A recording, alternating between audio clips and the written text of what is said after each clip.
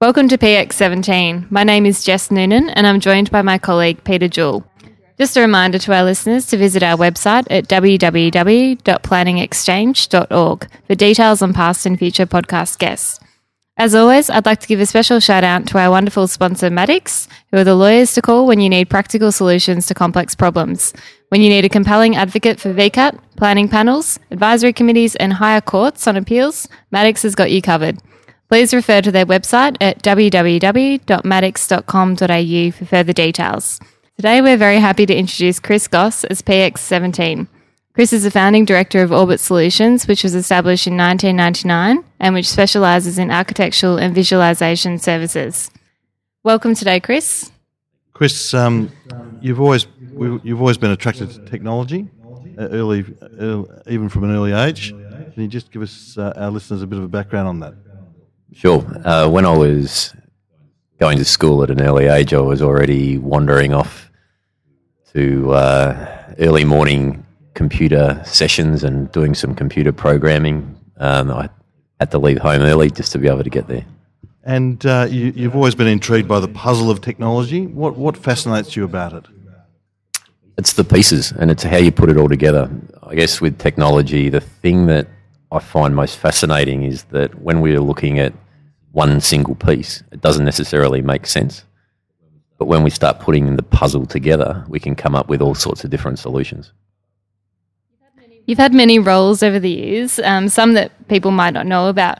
What was it like being a wilderness guide? It was interesting. The thing that made it most fun was being part of a group of intrepid travellers. And I think that at times the experience of travelling with those people gave insights into the human condition when they were under duress that you wouldn't normally see in people.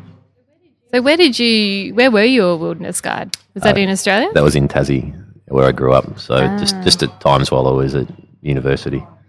And Chris, you also worked for a year on German building sites as well as a multitude of other roles, including as an architect. What did you learn in Europe?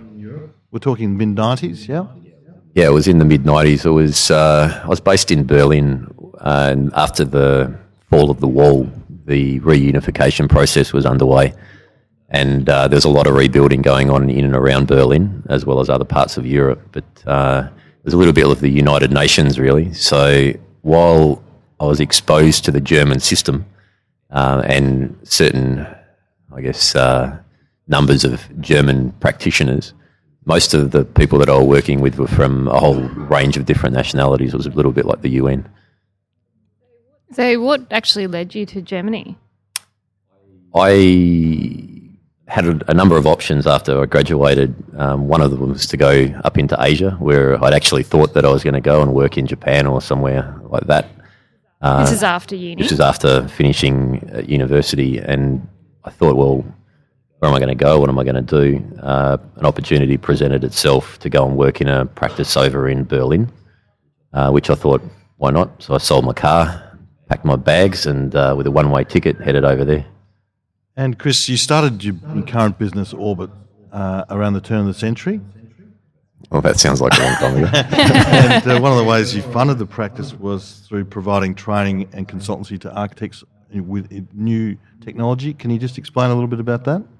Sure. When I came back to Melbourne, or actually back to Tasmania for a Christmas break, I was offered a job via my old university lecturer contacts for a role here in Melbourne, which was for the national distributors of Archicad. It was a state role which looked at the sales, training and implementation of Archicad, which was one of the early BIM software products. Sorry, what's BIM software? BIM is building information modelling. At the time, BIM wasn't the term that was used. It was sort of an object-based system, and it was the step beyond what would be considered a vector-based software solution, which was really just replicating what we were doing on the drawing boards, which was the way I was trained originally, and then tracing it or replicating that as 2D CAD. Can you explain, Chris, briefly the impact of this technology on the architecture profession? It's been a huge paradigm shift. It's occurred concurrently with a whole series of other issues that architects have had to address at a social level as well as a business and industry level. I think the practices that have adopted it are in a good position to move forward and evolve as different architectural practices need to do. But it's not always evident on a day-to-day basis. And computer visualization has many uses. Can you explain a few? Well, for us as a practice, we use it right through the design process.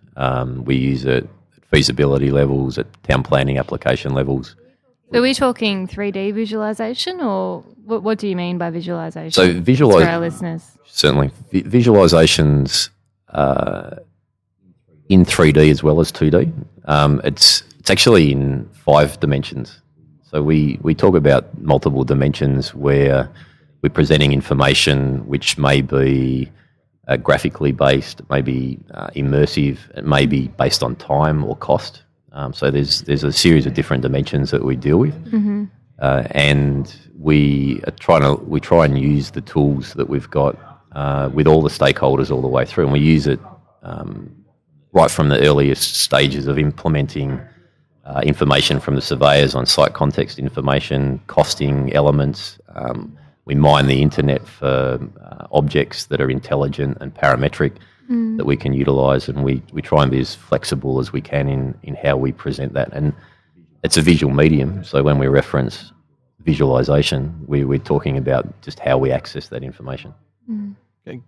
Chris, I must say I love freehand sketches done by architects, and they used to be commonplace, but a lot of architects don't seem to have the ability to draw.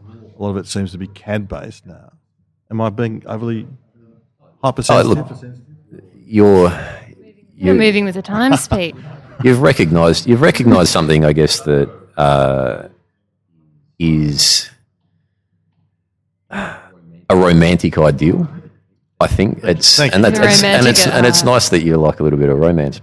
I think that the connection between your hand and your eye and the capacity for your brain to inform itself by some of the actions that you undertake using that level of dexterity is important.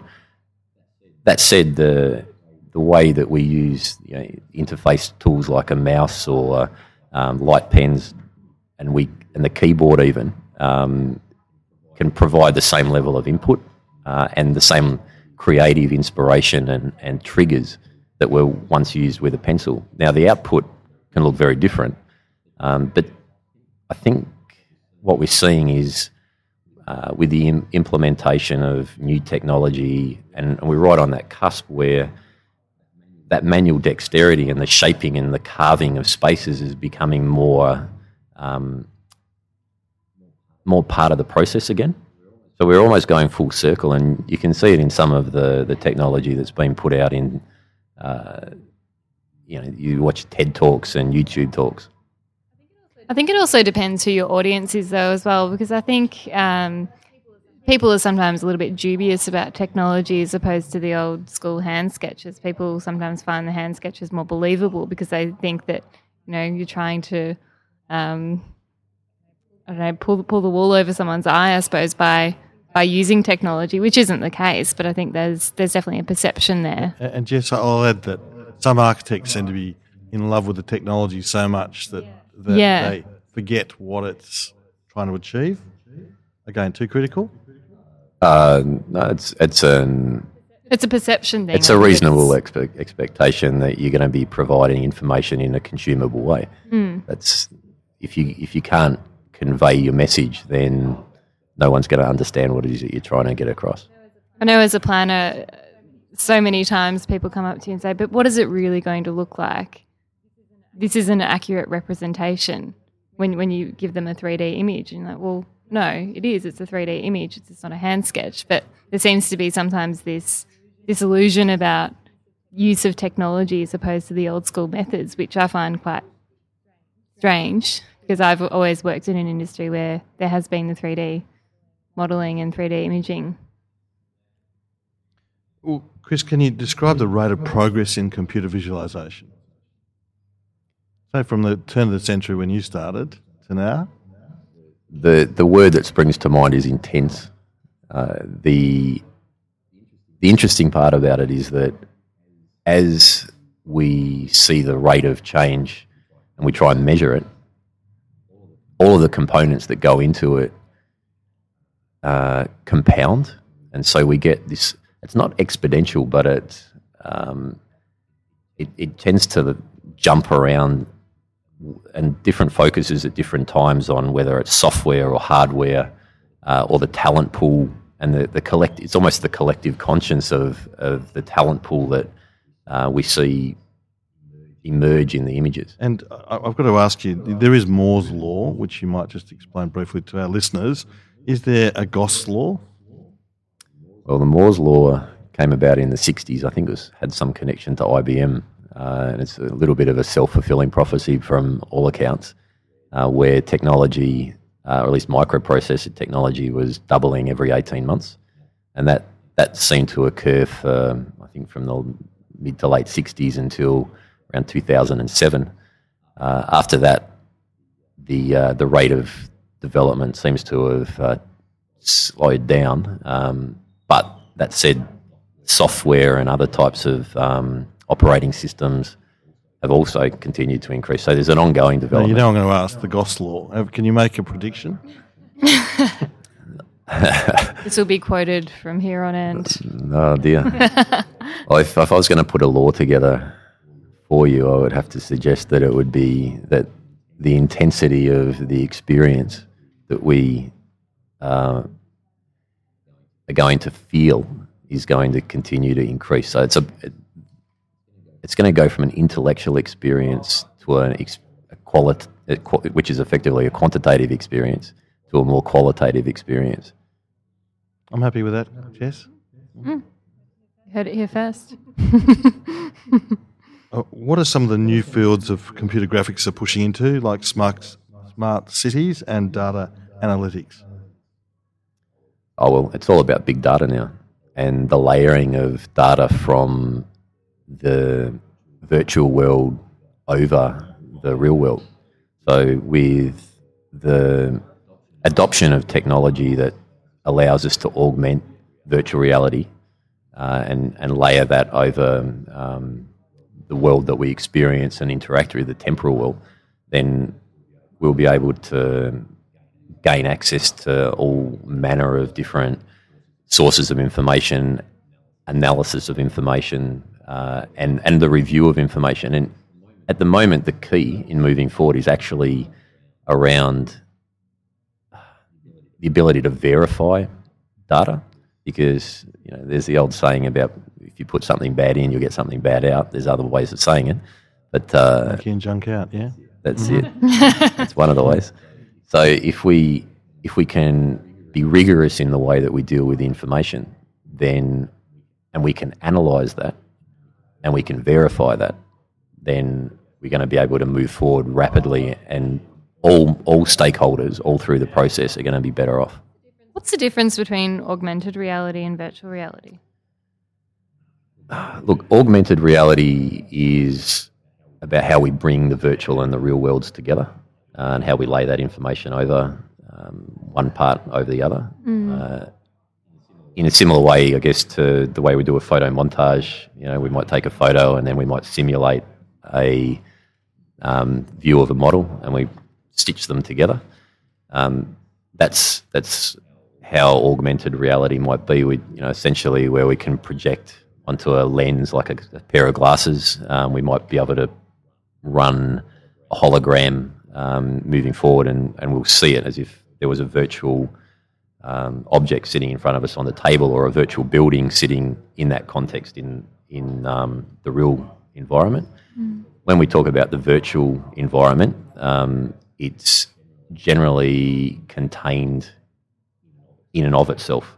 So we can simulate the environment. We can layer real information in there, real footage and real data that's been built up off physical context.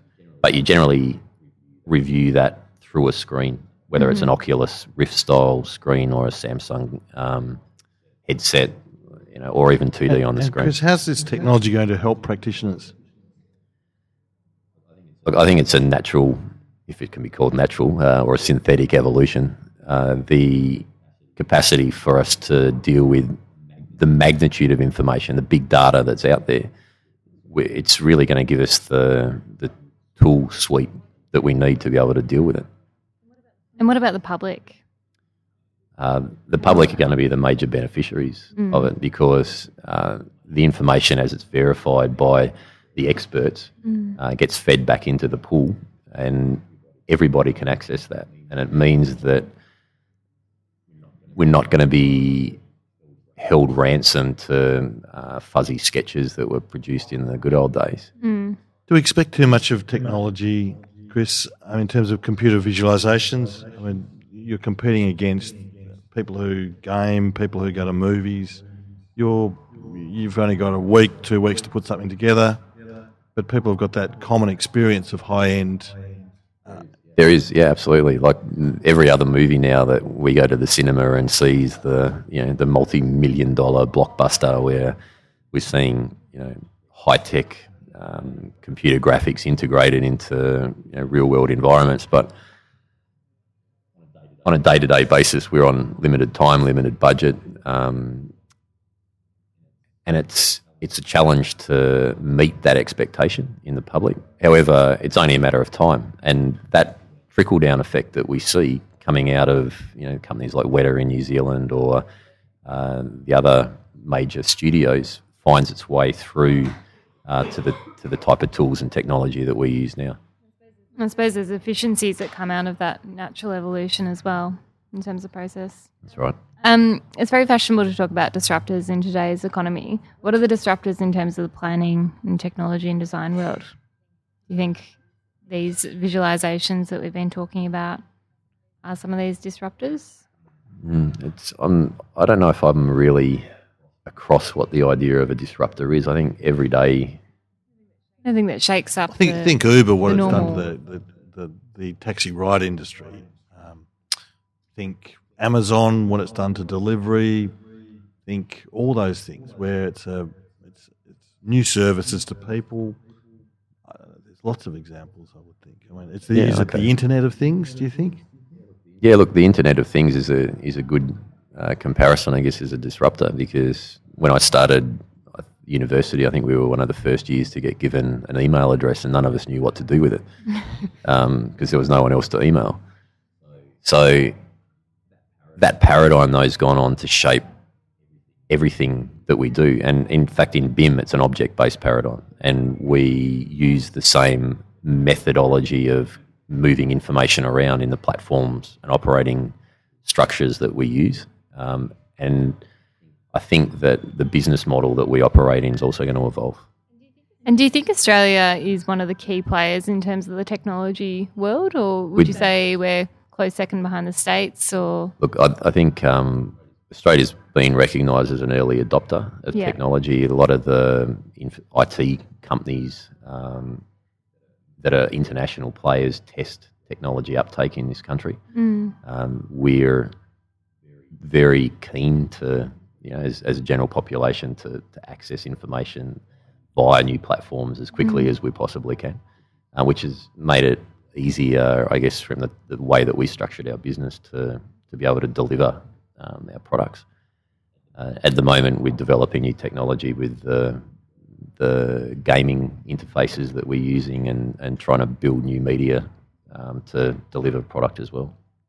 Can you talk about how tech is changing work collaboration patterns from the linear to the object-based? Yeah, I guess as the disruptor model of the Internet of Everything that you referred to before, we're seeing a change in the business model. The central pool or data pool that everybody sends and receives their inputs to and from, it has become the core model. It used to be that everyone would go peer-to-peer in the old networking structure, and each machine would have to talk to every other machine, which created massive network issues from a traffic point of view, and an inefficiency because it's a very slow way of moving information around. As soon as we move to that model where there's the central pool and each of the contributors can make very fast and informed Has decisions. this got anything to do with blockchains?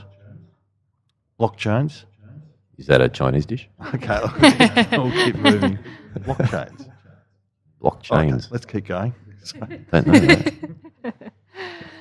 And you recently went to a conference in the States. Yes. What was that about?